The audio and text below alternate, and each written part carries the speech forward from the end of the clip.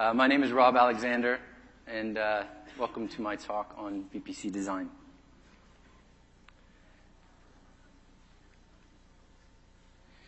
This is the fourth year that we've been doing this talk. How many of you have seen this before or been to this one? Couple? Good. Thank you. Appreciate you coming back. There is new stuff. Don't worry. But we always start with this slide, and that's because this talk is based upon practical designs we see working out in the wild in production workloads with our customers.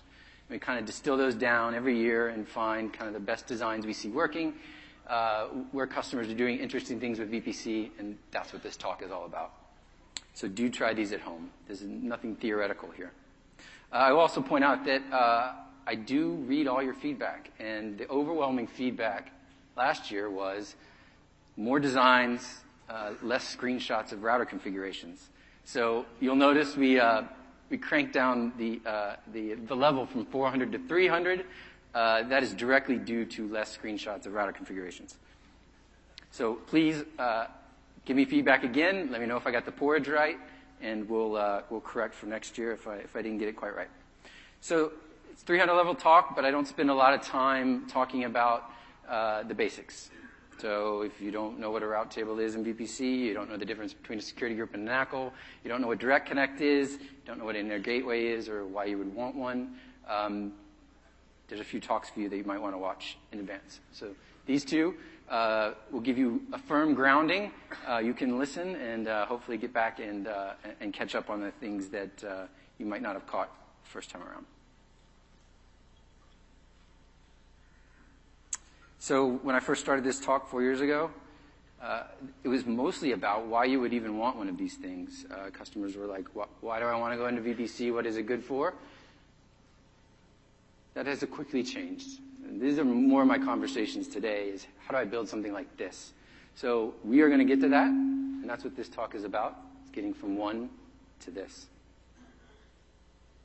But first you have to start with one. So a VPC, a virtual private cloud, is your isolated container, your own private network within AWS, where you define all the networking that goes into it.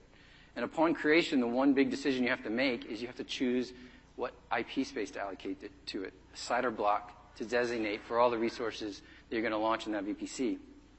So that CIDR's fixed on VPC creation, and you can't change it after you designate it. So the biggest is /16 all the way down to /28. And I always recommend go big. Go as big as you can.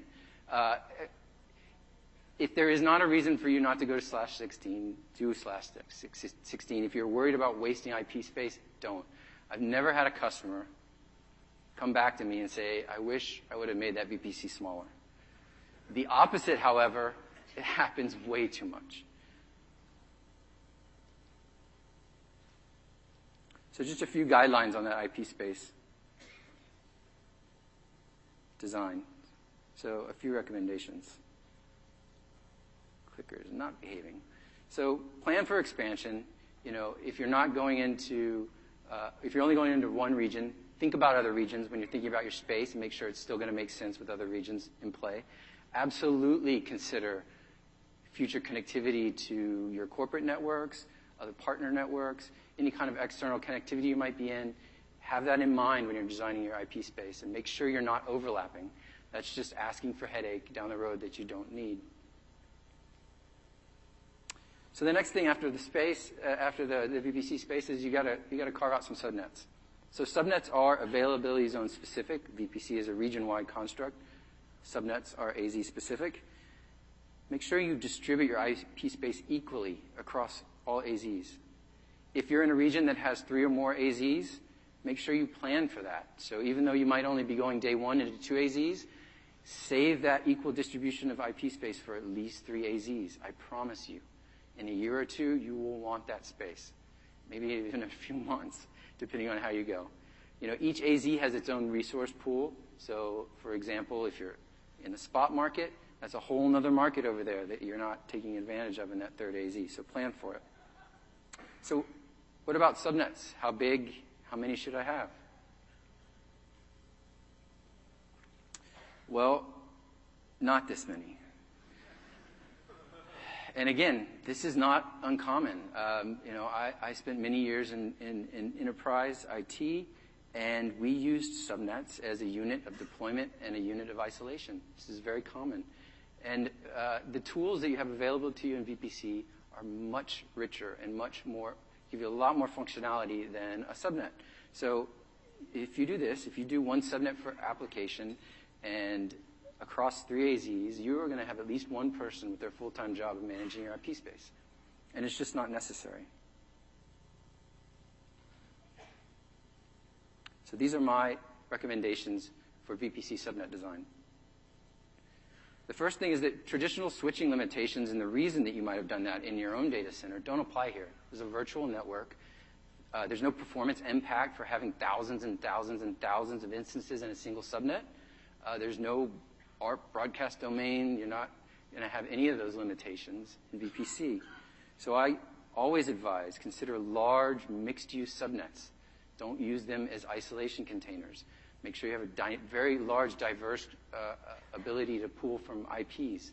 And you're not constraining one subnet because this is the subnet for app A, and you run out of IPs over there, but you can't pull IPs from another subnet because that subnet's for application B. It's not necessary in VPC. Use security groups instead to enforce isolation.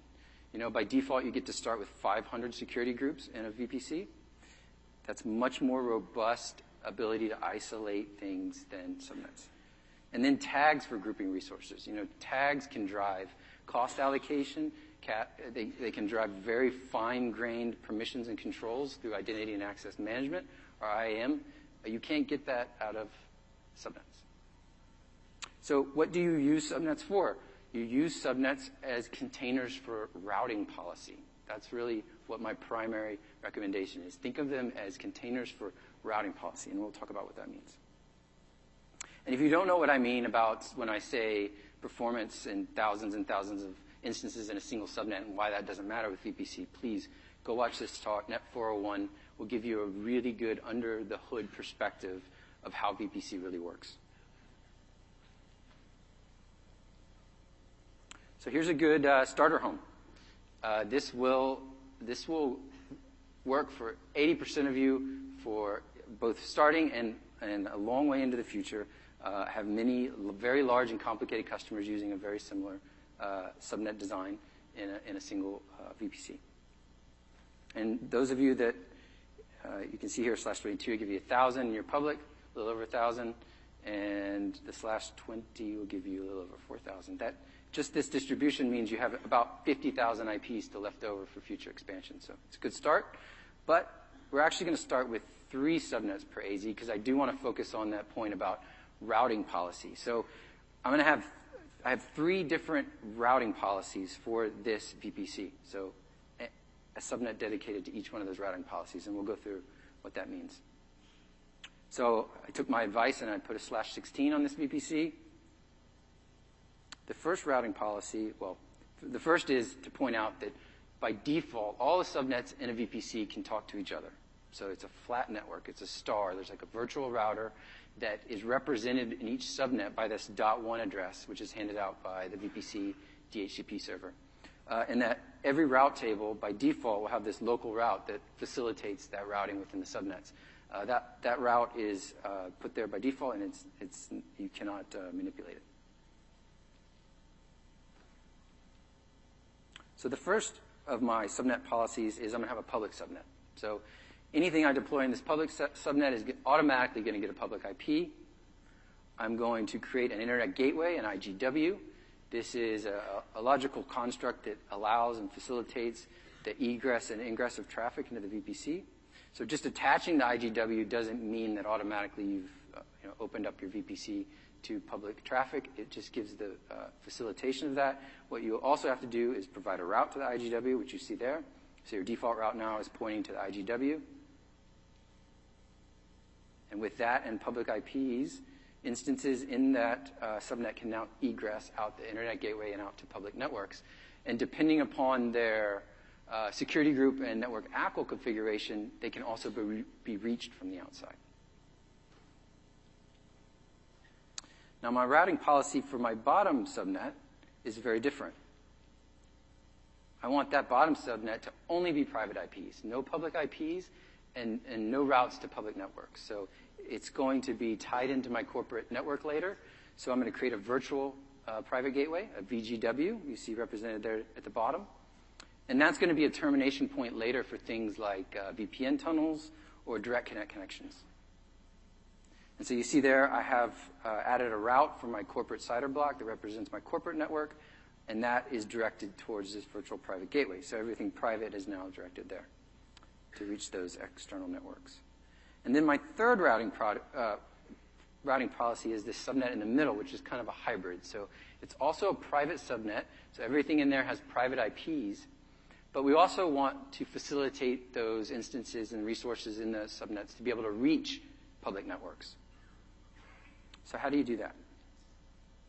Well, the first question is, why would you do that? Why would you want that? Why would you want private resources to reach outside? And there's a lot of reasons, and some of them might not be as obvious as others. The first one is AWS API endpoints. So if you're making any API calls from instances in these subnets, whether that's auto-scaling calls or moving ENIs or trying to reach AWS public services like S3 or Kinesis, Lambda, SNS, those are all public regional resources that exist on the public network. So you have to be able to get out of the VPC to be able to talk to those endpoints. And same with third-party services, any software platforms or PaaS or SaaS platforms that you might use obviously exist outside your VPC. So the traditional way to do this is to deploy a NAT instance. So this is an EC2 instance that's providing network address translation. So it has a public IP and fronts those instances that are only private IPs, translates, and allows them to egress out. And you facilitate that in the routing table by pointing your route to the actual NAT instance itself, the instance itself, to be able to get out.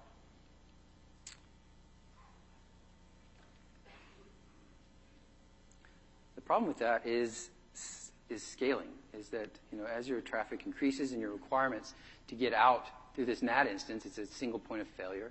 It has a dedicated amount of bandwidth. So it's not scaling. It's a single EC2 instance, and eventually you're gonna burn the thing up. So how do we do scalable and available NAT? So this is a first set of requirements. We're going to go through a number of these requirements as we go through our different designs. So this is the first one. Where public subnets for resources are reachable from the internet. We have private subnets with egress-only access to public networks. We want scalable, available NAT, and for now we're dealing with just one AWS account, one region, and one VPC.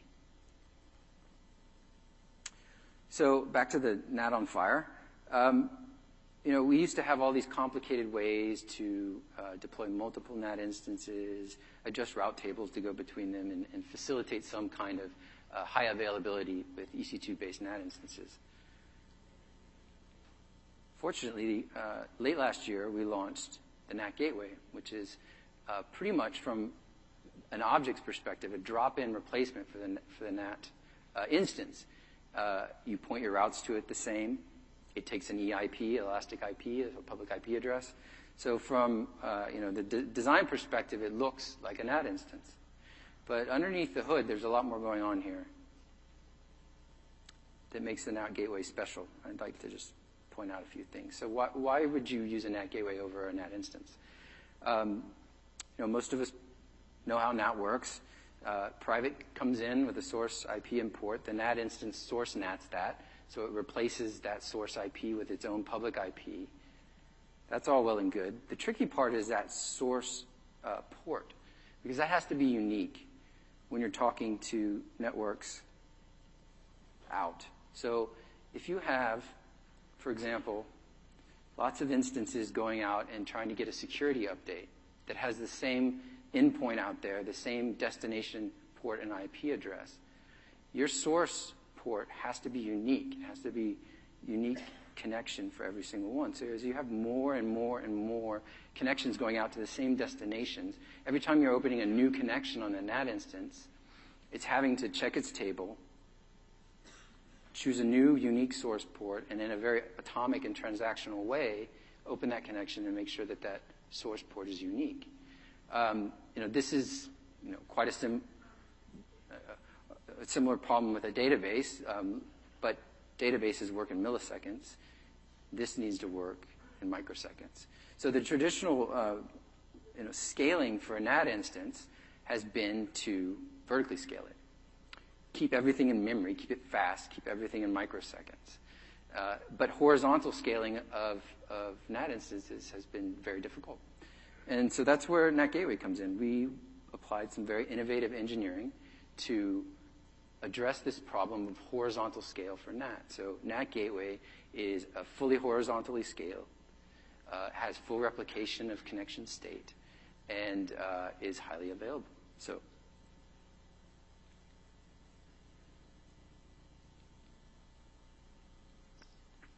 there we are.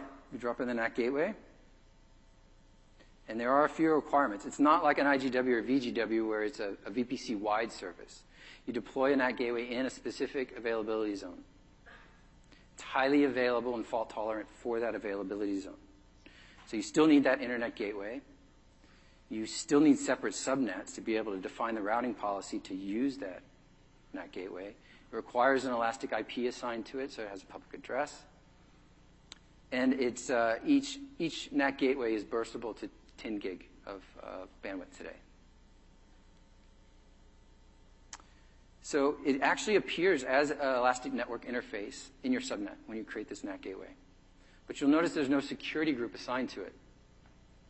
It's because you can't assign a security group to a NAT gateway. So how do you secure access if you want to be very restrictive about who can actually use the NAT gateway? How would you do that? So the first thing is network ACLs, they still apply. So if you're doing some coarse grain control on the subnet access itself, those will still apply to get to the NAT gateway. The second thing is what I've been harping on, is use routing policy. So have subnets like we have that have a route table assigned to them that allows them to use the NAT gateway versus subnets that don't. And the third one is really the key one. So use security groups to restrict outbound. So I find most customers don't ever mess with their outbound rules on their security groups. And by default, if you create a new security group, your outbound is open to all traffic. So you see there, a destination for everything, port range for everything. That's the default VPC security group. So what I recommend is having dedicated, so your default, change it. Make it only RFC 1918 space. Make it only the space within your VPC. If you're doing a lot of other network connectivity, other networks and stuff, this might look a little different. But the default here is I put my outbound only to my VPC side only. So they can only talk to stuff in the VPC. And then I create a separate NAT-enabled VPC security group that then enables them to go anywhere. So that gives the default now is much more locked down. So you can do this. You can have one NAT gateway and multiple AZs using that NAT gateway. But as I said before, it's an AZ-specific deployment. So for real availability, if something ever happened in that AZ, you would have lost all possible NAT functionality in your VPC. So we always recommend to deploy one NAT gateway per AZ. Oop. Sorry. You'll get the slides later. Too fast to take the picture. So pros and cons of NAT gateway. So pros, it's a drop-in replacement for NAT gateway. For NAT instances, it's very easy to migrate. You just update your route table. You can even migrate the EIP over if you want to be consistent. The only caveat is that obviously you're going to lose any open connections that are open at the time that you do the cutover. It's fully managed, it's highly available and fault tolerant, scalable at 10 gig, and it supports VPC flow logs, so you can monitor and track all of the network traffic that's going through the gateway. On the con side, there's no higher level functions. It just does NAT. So those of you that are deploying NAT instances that are doing things like IPS or UTM or any kind of URL filtering or packet inspection, more of the high level security functions, that's not the NAT gateway. So, we have lots of partners that offer those features in their NAT instances along with providing NAT. So whether that's, our Sophos or Fortinet or, we have a whole range of partners that provide security appliances that do these high-level functions. And as I mentioned, you can't associate security group. So here we are. We have our one VPC, and now we're moving on to our next one, where we have an internal-only corporate IT app that we want to connect to our internal corporate network over IPsec tunnels. So what are the considerations when we're talking about multiple VPCs when you start moving into 1, 2, 3, 10, 100 VPCs? What should you be thinking about, and why would you want to do that? And why not one big VPC? And my first question back to you whenever I'm asked that from a customer is, well, why not one AWS account? Because those two go hand in hand. As soon as you have more than one account, you have more than one VPC. So there are a few things that go with both having multiple accounts and multiple VPCs, and the first one is blast radius. So if you have one VPC and you have thousands of developers, somebody's going to step on each other's toes. You know, IAM allows you to give very fine-grained resource control over who can do what in your VPC, but you cannot IAM API limits, right? So if, for example, you have one misbehaving app that browns out your throttling limits on EC2 describe calls, that affects everyone else. So there is a certain level of blast radius that you must consider when you're putting resources in a VPC.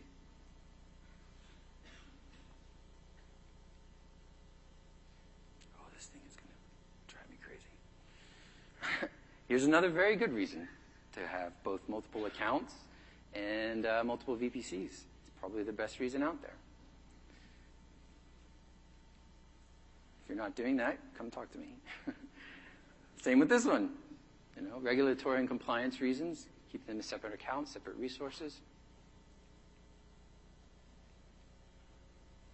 This is also another very common one. So with disaster recovery, separate region and separate account. So you have all of your data replicated to a different region for disaster recovery. And in case there's some kind of compromise in your account, in your production, that compromise cannot affect your disaster recovery because it's all in a separate account, separate VPC, completely isolated. And then we do some things a little fancier to illustrate, you know, where we go with more VPCs and more accounts. So here we have, an account and a VPC per business unit. And we're sending all the application logs, S3 access logs, ELB logs out of these accounts and these VPCs from these business units. You know, they're able to manage their own bottom line, have cost visibility, and get their own bill because they have their own account. But we're sending all of their, digital exhaust to a separate account. Things like AWS config also to track all the changes within their VPCs. So if somebody changes a security group or changes an internet gateway, alters a route table, you're going to know about it. CloudTrail to monitor all of their API calls, the audit log of all their API calls. And then VPC flow logs, again, so that you know all the traffic that's going in and out of their VPCs. All this stuff is going to another account and another VPC dedicated to logging, to auditing, and analysis of this data. So you might have EMR in there doing MapReduce jobs to reduce this data. You might have Amazon Redshift doing, data warehousing of this data for querying and analytics. And then, of course, S3 as the storage backend. So now we've gone through some of the reasons why that you would consider multiple VPCs. Let's dive back into our private app. So this is the one we showed before, where we have only a private connection to a corporate network over an IPsec tunnel. But the application in there wants to make heavy use of S3 as a primary data store.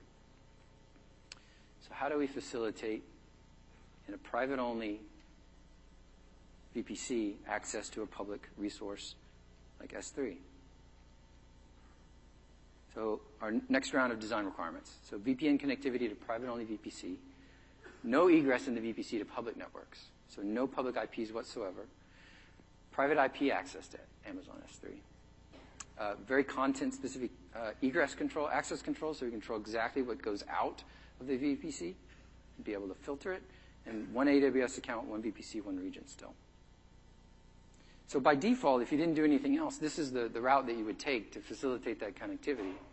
You have to go down in your data center, all the way out your data center's public border, back around to the region. And that's obviously, it's not an ideal way to go.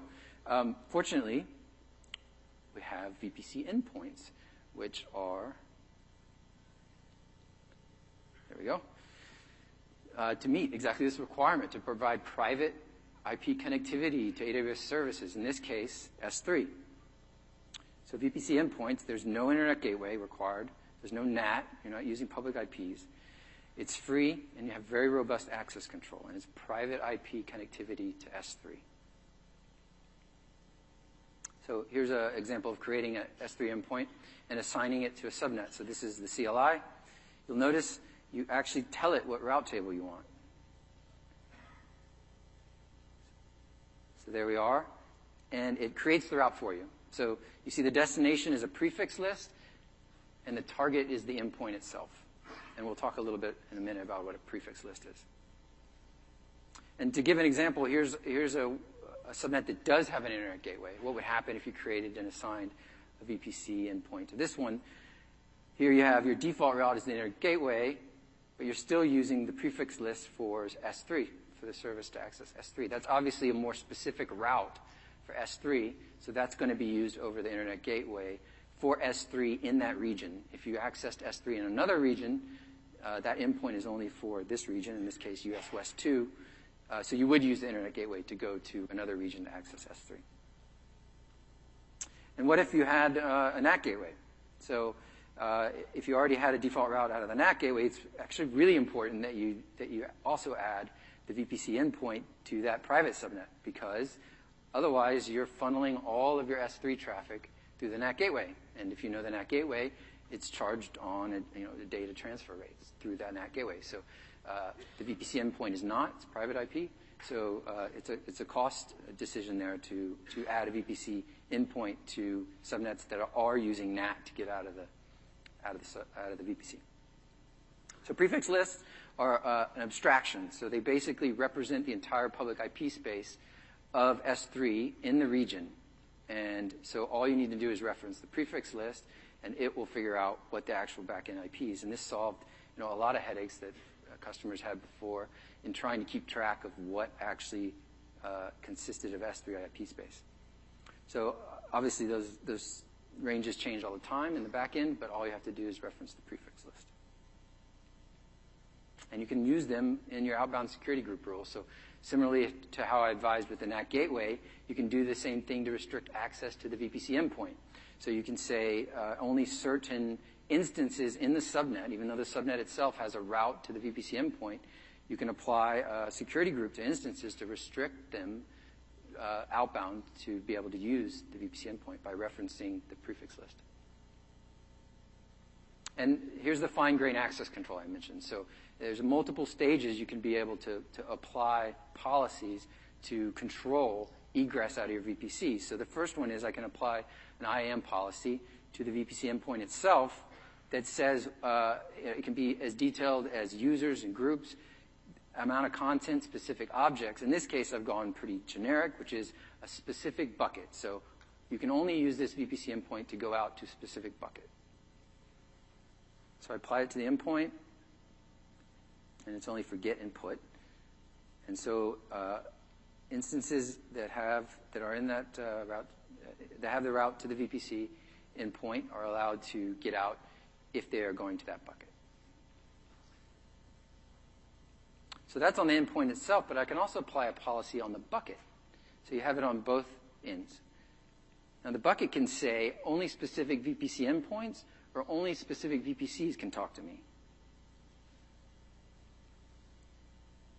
So here we check and make sure that it's coming from a very specific VPC endpoint, and if it is, then you're allowed access to the bucket. So multiple stages of access control. So just to recap real quick. So you have the route table that gives the subnet, the resources in the subnet itself. Again, subnet defines routing policy, gives access to the VPC endpoint. The second is the policy on the endpoint itself that says what can go out of this VPC through this endpoint to access what resources in S3. The third thing is the bucket policy itself, which says who can access this. And then the fourth is the security groups. So multiple stages. So we'll just give a little endpoints in action here. So we create a backups bucket for all these internet apps so that they can push those up to S3. But we have a compliance application which has more fine-grained requirements around what can go out. And so we create a separate endpoint for them. So you can create multiple endpoints and have different policies on these endpoints on a VPC. The restriction is that you can only have in a route table one route to S3. So that prefix list, you can't have multiple ones. So for example, if I wanted to add more buckets, I wouldn't be creating new endpoints for these subnets because they already have a route to an endpoint. So instead, I would have to alter the policy itself to allow access to these additional buckets. So pros and cons of the endpoints. So secure, highly scalable, highly available, access to S3. You don't have to worry about scaling it or bandwidth. Fine-grained control of access to the content in S3 from the VPC. You can control which VPCs, which endpoints can access which buckets. And there's no public IPs required. It's all source IPs accessing S3 are kept private. Your private IPs from your VPC. Negatives, so cons. If you do restrict an S3 bucket to a specific VPC or a specific VPC endpoint, you can't use the S3 console anymore to manage S3. I hope that's obvious why. But the console doesn't run your VPC. So as soon as you put that policy out there, you will go into the AWS Management Console and you'll get a nice big error. And you need to enable DNS. That doesn't mean you can't use your own DNS. If you do, you just need to forward it on to the Amazon EC2 VPC DNS because we've got to resolve those prefix lists. All right, so we got 2 down. What's next? So this is the part where this usually happens. You know, the easy deployment methodology of VPCs, the ability to spin them up very fast, do projects, do tests, and then actually deploy applications and connect them back into your corporate networks. You're going to have a lot of VPCs very fast. And while that dynamic nature of VPCs is a great feature, you know, adding IPsec tunnels, bringing in new networks, propagating those into your corporate network, making change control in your network border, these are impactful changes. And when they're coming rapid fire like this, your network engineers are not going to be happy with you. So to emphasize, you know, just what's involved in just one of these VPN connections, let's zoom in on one of these and see what is a real HAVPN to VPC connectivity looks like. So every time you create a VPN connection to a VPC, it's 2 tunnels. So that's the redundancy on our end. So one tunnel will land in separate availability zones, and that will connect down to one of your customer gateways. So this is your VPN device terminating the tunnels on your end. Now, to provide HA on your end, you're going to want 2 customer gateways. Come on. So that you can have redundancy on your end. So now we've got 4 tunnels. So 4 tunnels are involved in each connection.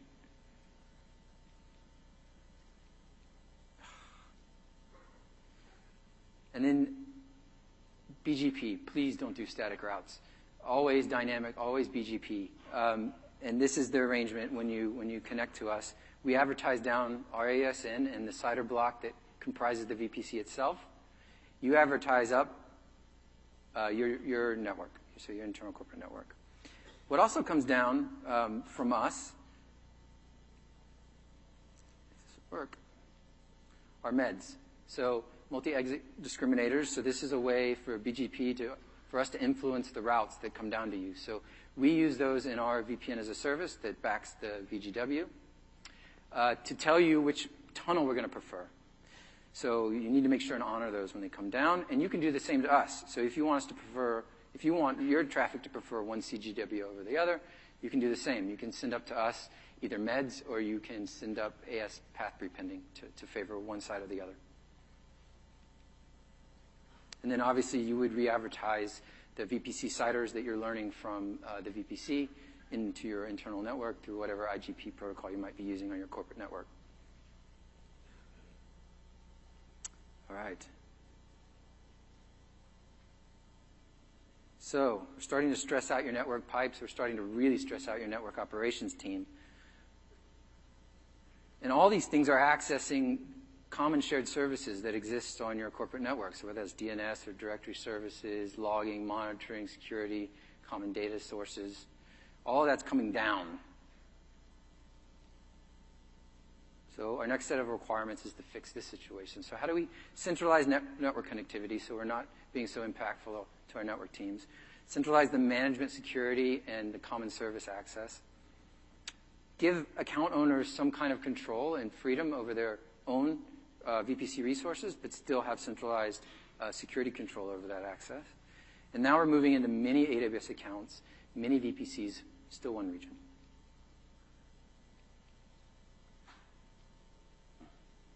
So this model is a hub and spoke with peering. So we are going to facilitate this by moving those common shared services up into a hub VPC. So this shared services VPC that you see here. And then all of the spoke VPCs will be peered through VPC peering. So this is a one-to-one relationship between a spoke and the hub that facilitates private connectivity between VPCs. And you'll notice the shared services VPC is the only one that has a consolidated connection down to your corporate network. And it's also the only one that has any egress to the public network, so the IGW and the VPC endpoint. They're all only in the shared services VPCs. The spokes are completely isolated.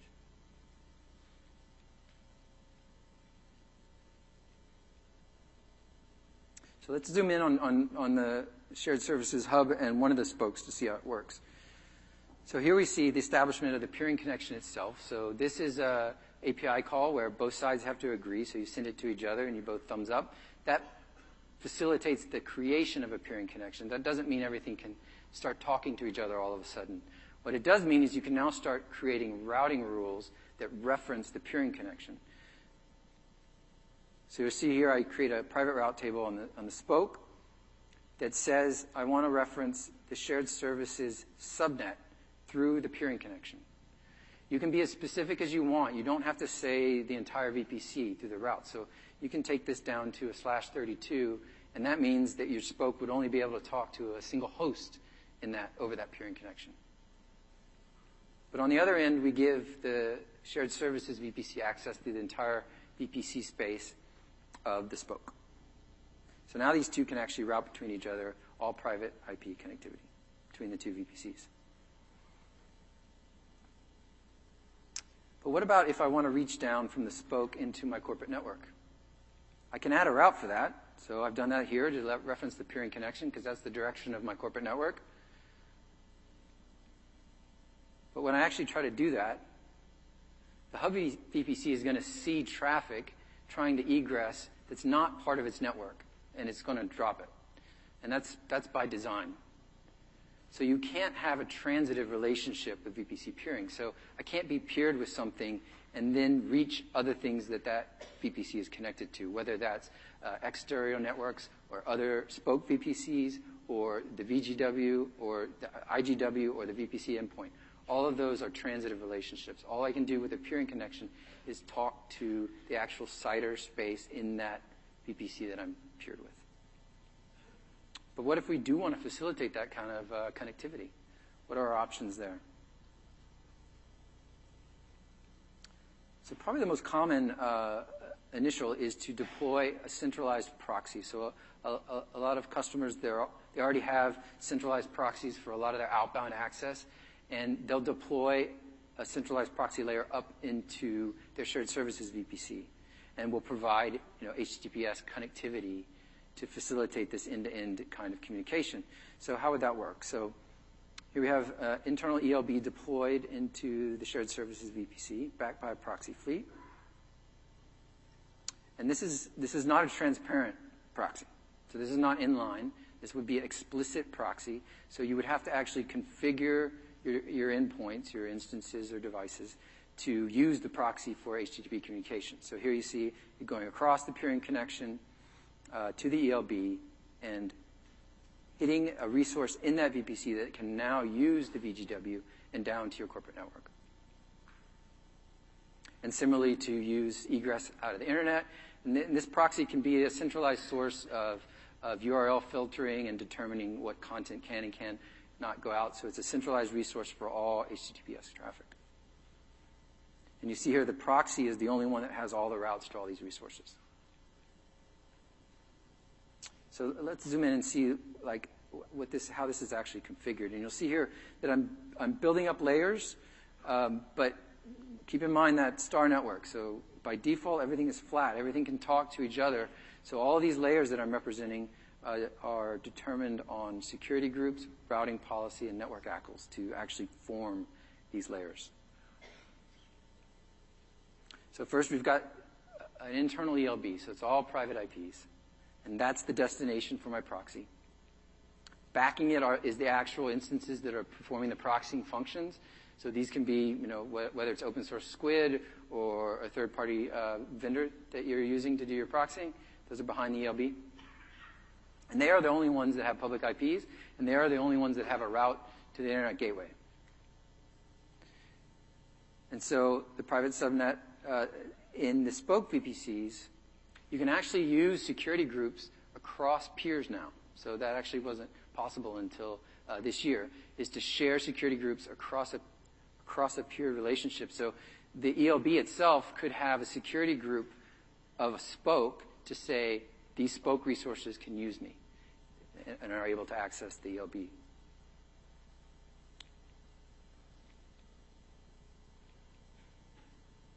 And similarly for accessing public resources, how to go. Same for using the VPC endpoint.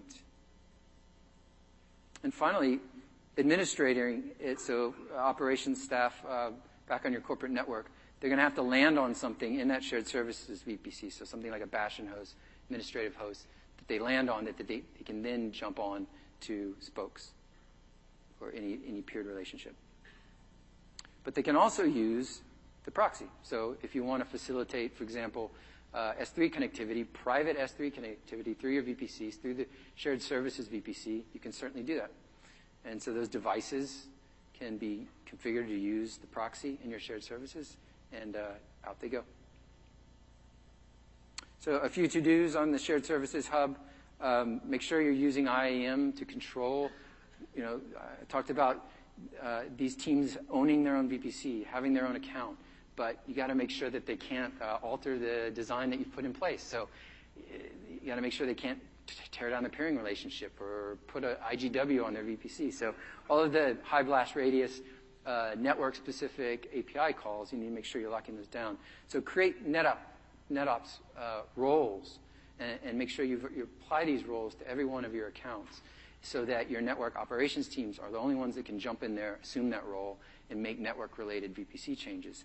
There's a link there we now have managed roles. So there's one for network administrators, which means it's a managed policy, which means AWS is responsible for keeping it updated. So as we release new network-related features and products, that policy will automatically be updated. So take a look at that.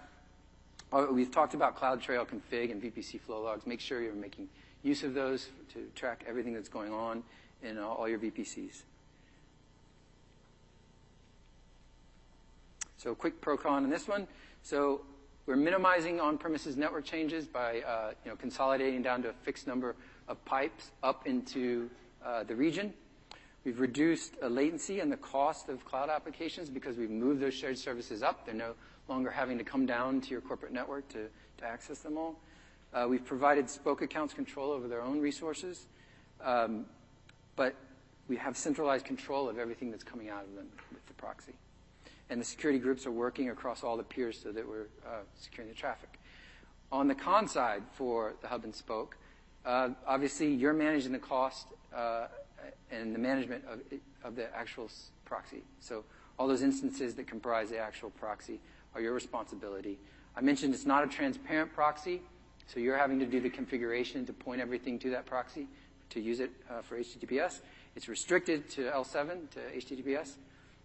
And we point out the no transitive networking and the peering data transfer cost. So there is a cost to use peering, 1 cent a gig. And so if you're doing very significant data transfers between peered VPCs, you want to pay attention to that traffic and figure out whether the peering makes sense for you. All right, so here we got multiple hubs. You know, you have maybe a dev hub and maybe you have a prod hub, but it's not limited to just that. You might have a data services hub that might be tied in, but they can be connected to each other. You know, peering is very flexible and it can also be dynamic. So it's something that I don't think is quite apparent at first blush with peering, but you can have, you know, it's just an API call to establish connectivity between two VPCs.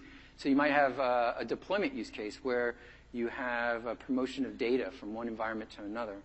And traditionally, these environments wouldn't be connected, but programmatically, you could just issue a VPC peering connection, connect them up, transfer the data, tear down the connection. But now we've got your next hot mobile app in one of these spokes. So we're going to zoom in on this one spoke in the hub. So we have this mobile app, and this is what I'm calling a hybrid serverless, which I'm trademarking. And this is I'm seeing this more and more, where you have a private VPC. The resources in there have no IGW; they're all private. But you're using public AWS resources to provide a front into the resources in the VPC. So, for example, Amazon API Gateway is providing a landing point for your mobile APIs, and it's providing strong authentication, and it's providing metering, and it also provides access to Lambda functions. Lambda can reach inside your VPC. So Lambda can privately access your VPC. It does that by creating an elastic network interface that the function then uses to access, you know, the interface itself has a private IP from your VPC, and it uses that to access resources in your VPC privately. So there's no public access here. So here we're accessing, you know, we have a backing store of Amazon Aurora deployed into this VPC for the mobile app to use. And that works great. But what doesn't work is the new functionality that we want to launch, which depends upon legacy applications that are still back in your data center back home. So this is very common where customers are, you know, advancing their mobile application at a certain pace, releasing new features, but they have dependency on the legacy applications. They can do this, build these things up in the cloud, and still be able to reach back to legacy apps and make use of the data that's still on your corporate network. How do you do this? You know, we've already talked about transitive not working.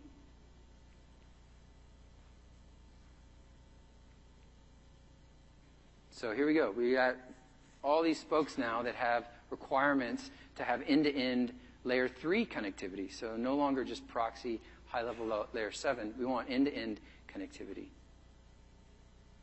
And we've also got some other regions out there that are growing. We'd like to bring them into the fold. So now we move on to VPC mass transit. So here's our requirements now. So now we want to, again, we're centralizing and minimizing the network connections. But now we want to allow end-to-end routing. Minimal operational overhead. And we want to leverage the AWS network with many AWS accounts, many VPCs, and many regions. So this is where we're going to bring in the concept of a transit VPC. And a transit VPC is dedicated to just that. Facilitating connectivity between networks. So we keep it as simple as possible. All that's going in here are dedicated EC2-based routing devices that are going to be responsible for maintaining VPN tunnels to a lot of different networks and facilitating the communication between all of them. There's no other resources in the transit VPC. We keep it simple, just has a default route to an IGW, and no other resources in the VPC that are depending upon pointing to these things. And then we start adding spokes to them, and the spokes are dead simple. They're just pointing a default route out to their VGW. It's kind of turning the model on your head because, you know, these EC2-based VPN devices are basically acting as customer gateways. But in this model, it's the reverse. They're not really the client. They're the hub. So as we add more and more spokes, and this is, again, all BGP, all dynamic routing, we're learning all these networks, and these centralized transit routers are facilitating end-to-end connectivity between all the spokes. And we can do the same for bringing in external networks. We just land the VPN tunnels and connect them directly to these transit routers. And it's, as I mentioned in the proxy, these are now centralized methods for traffic control, for security and filtering.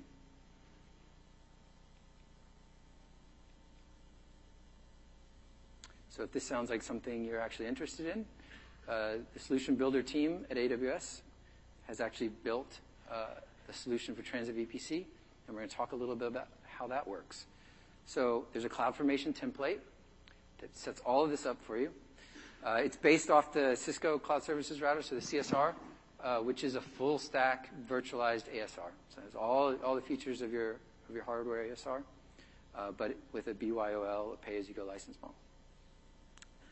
And the CloudFormation stack for Transit VPC, launch it. And in the template, all you have to do is choose what bandwidth you want. So at the low end is 2 with 500 megabits, per router, all the way up to 4.5 gigabits per second per router. So it creates that Transit VPC for you, deploys them with EIPs, assigns carrier network space to it. So this is not RFC 1918 space, it's shared access space. And then it has a very cool automation to be able to actually start creating your transit connections, so spoke connections. You see, very simple. All we have is the IGW route, and it uses S3 for storing configuration, so we have a route to a VPC endpoint. And how do we do availability for these things? So I'm sure you're wondering, obviously you have centralized routers that are now responsible for all this communication between all these spokes. We use EC2 auto recovery. So if you're not familiar with this feature, this is all driven by a status check alarm called status check failed system. So this is a CloudWatch metric that is a summation of a bunch of EC2 related health checks that are rolled up into this one single metric that say what the health of the underlying host, its power, its networking, its software, everything about that physical host hosting your instance. And what you can do is set, when the alarm is triggered on that metric, if it fails, you can trigger to recover the instance, which means it will be migrated to new hardware automatically, and it will retain all the characteristics of that instance, from private IPs to the ENIs that are on there, to the EBS volumes that were mounted, all the way to the instance ID itself. So it is identical. And this is supported on all the instance types you see there. With EBS only, it's dependent upon EBS storage to facilitate the migration. So how do you add a spoke? So this is all driven by tagging. So you go to the VGW of the spoke. You add this tag that says transit VPC spoke equals true. There's a Lambda function out there that's running every minute that cycles through all of your accounts and all your regions to check for this tag on a VPC that does not have VPN connections already. So it finds that tag. It builds the necessary VPN connections. So it creates the CGWs if it needs to, the customer gateways, creates the VPN connection. It bundles that up into XML file and encrypts that and stores that on S3, which triggers another Lambda function by putting that object onto S3, launches a Cisco configuration, takes that configuration, puts it into something Cisco-friendly, and then actually uses the same private access, Lambda access, so it creates an ENI, has permissions to SSH into your transit routers, and pushes that configuration into the CSRs automatically. So within a matter of minutes, those networks are connected, the tunnels come up, BGP shared, everybody's happy. And you can also use, there's knobs and dials in there to be able to do route influencing. So if you want a preferred route between your CSRs, you can do that too. So by default, they're active-active, which is fine if you're stateless. But if you're doing something like if these CSRs are also going to do NAT, or if they're going to do stateful firewalling, or anything that needs to maintain state and not have asymmetric routing, then you'll want to look into this feature. So this, again, just representing all the tunnels here, is driven by a tag that you put on the VGW. So you put a tag that says preferred path equals CSR1 or CSR2. And that will, again, drive a configuration change to prefer one or the other.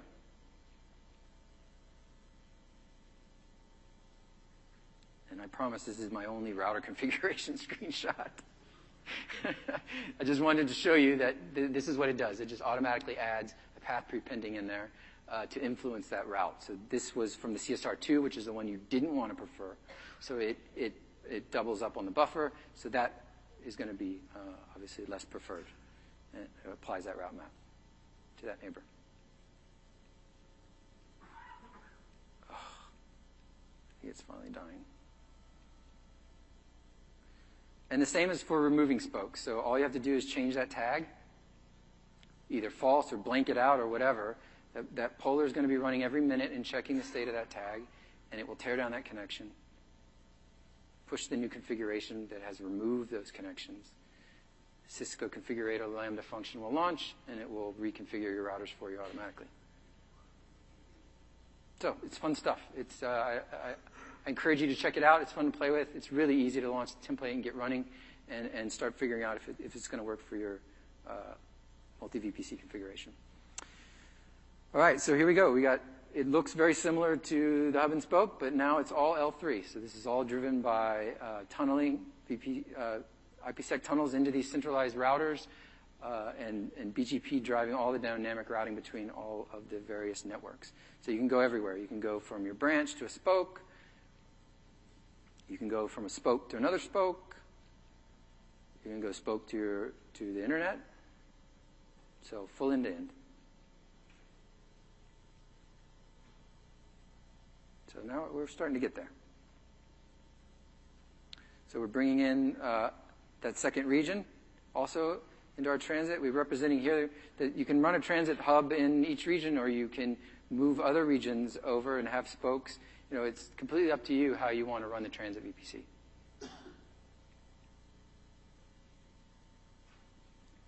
And you know where you want your point of consolidation to be. And I just point out here that we're also running full mesh between transit hubs, 2 different regions over the AWS network. So real quick, pros and cons of the transit VPC. So end-to-end routing, central transit routers can perform higher level functions. They're a central point of control for you. The spoke VGWs are dead simple, and they're HA by default. This minimizes on-premise networking changes because you're not changing anything about your connectivity to the transit VPC.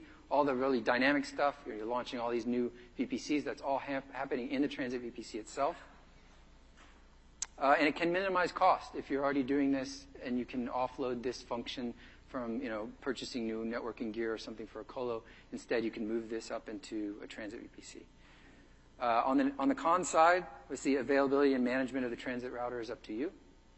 We talked a little bit about the availability, the licensing cost of Cisco, and the cost of the data transfer is important to point out because everything transit related is going over the IGW. So it's all internet out. So, for example, if you're going from transit to spoke or spoke to transit to home, each one of those is an internet out step. So you need to pay attention to your data transfer costs. So if everyone's okay, I'm running low on time. I didn't realize how this was going to go. I've got one more section. Take about 5 minutes, but I'll try to blow through it. So this is just bringing in direct connect to this picture. And more regions. So we want to use an existing private network that we have. So we have an MPLS network. We don't want to use the internet anymore to connect our regions. We want to take advantage of this pre-existing network. And we want to bring in more regions.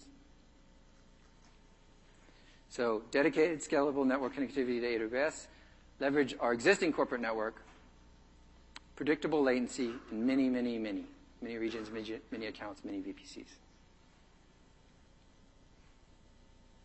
So Transit VPC with Direct Connect, this works perfectly fine. And there's actually a cool little feature here with what we're calling a detached VGW. And for those of you that are the VPC hackers in the crowd, you will noodle on this one tonight to figure out what else you can do to play with this one. So this is a cool one. You can use a VGW without actually being attached to a VPC. I don't know if you ever tried that, but you can. So if I tag this thing with the transit tag, the transit router is going to build up tunnels to this VGW. Now, right now, it's one-sided. There's nothing else attached to the VGW. But you can attach a private Direct Connect interface to it. So now, on one side, you've got the private virtual interface for Direct Connect attached to this VGW. On the other side, you have your VPN tunnels into your CSRs. So all the BGP propagation is going to happen and facilitate through this like free-floating life raft of network connectivity that's not attached to a VPC. So this scales up to about a gigabit of flow. So if you're doing multiple gigabits, you can create more of these. But if you're doing, like 10s and 20s, 30, 40 gigabits of traffic over Direct Connect, you don't want to do this. You want to go a more traditional route, which is, setting up the private Direct Connect directly into the VGW attached to the transit VPC, and then running tunnels over Direct Connect. So you can do this privately, like this. So here we're representing the tunnels from your on-premise VPN devices directly into the CSR transit routers. Or you can also do it over public. It's up to you. There's pluses and minuses on both. So with public, it's a public network now. And you're getting all of AWS public IP space advertised down to you. And you also have to secure that on your side. You have to treat it like a public network. So you'll have firewalls and such. There we go. NAT security layers on your side because it is a public network. But you can still facilitate the tunnels across the Direct Connect connection. It's private, dedicated bandwidth. And you'll just be terminating those tunnels on the public EIPs of the transit routers instead of the private IPs. The advantage of the public is that once in the U.S., once you connect in one Direct Connect location with a public Direct Connect interface, you get access to all the AWS regions. So if you were running transit hubs in multiple regions through this single connection, and here we represent it in the Equinix in Chicago, to the new U.S. East region, is where you're directly direct connected into. So you obviously have access to your regions, all your VPCs in that region, but you would also have access to the remote regions if this click would ever work. So you'd be able to VPN and it would still be all over AWS private network. You would not be able to do that with a private Direct Connect VIF. Private Direct Connect interfaces can only be connected to VPCs in the same region that you're direct connected into. I'll skip this. This is going to be homework for you later. There's a really good deep dive if you want to go into all the details of Direct Connect and VPNs, Net 402. And just real quickly, hooking up an existing MPLS, like IPVPN network to a region is dead simple. Most of your providers, they're already in our Direct Connect locations. That AWS region is already a point of presence on their global cloud. So all it is facilitating adding that new POP to your existing IPVPN, calling up your provider and saying, hey, I want to add US West 2. I want to add to the network. Because, they're facilitating all the routing. You're having that relationship with their PE routers in each of your locations, and they just bring in that new network onto your VRF representing your cloud, and now you've got all of the CIDR blocks from the AWS region. So same with bringing in multiple locations. Here we have Chicago and London. The only thing to watch out for is as your MPLS cloud gets to a certain size, there are some limits. So there is a 100 route max in the VPC route table. So if you have many points of presence on your MPLS cloud, you're going to need to get your provider to either summarize those down to nice and clean smaller routes, or advertise a default route to you, because 100 is a hard limit for us in the VPC route table. And then you're obviously going to be seeing our ASN coming in from different locations, so you're going to have to do things like BGP AS override to make sure there's not any BGP loops when you're bringing in multiple regions. All right, so pros of using Direct Connect with Transit VPC: private network, no internet dependencies, predictable latencies because you have that dedicated bandwidth, those dedicated links into the regions, and access to public networks of all U.S. regions over a single U.S.-based Direct Connect connection. On the negative, you're getting all of our public IP space. You might not want all that, so you might be having to do some filtering on what you get from us as far as public network announcements. And then the 100 route limit we just talked about, and obviously the cost of a provider network and of all these Direct Connect connections. All right, so we finally got to the big picture. Thank you very much for your time. Sorry I ran a little bit over. I really appreciate it. Please give me feedback. Thank you.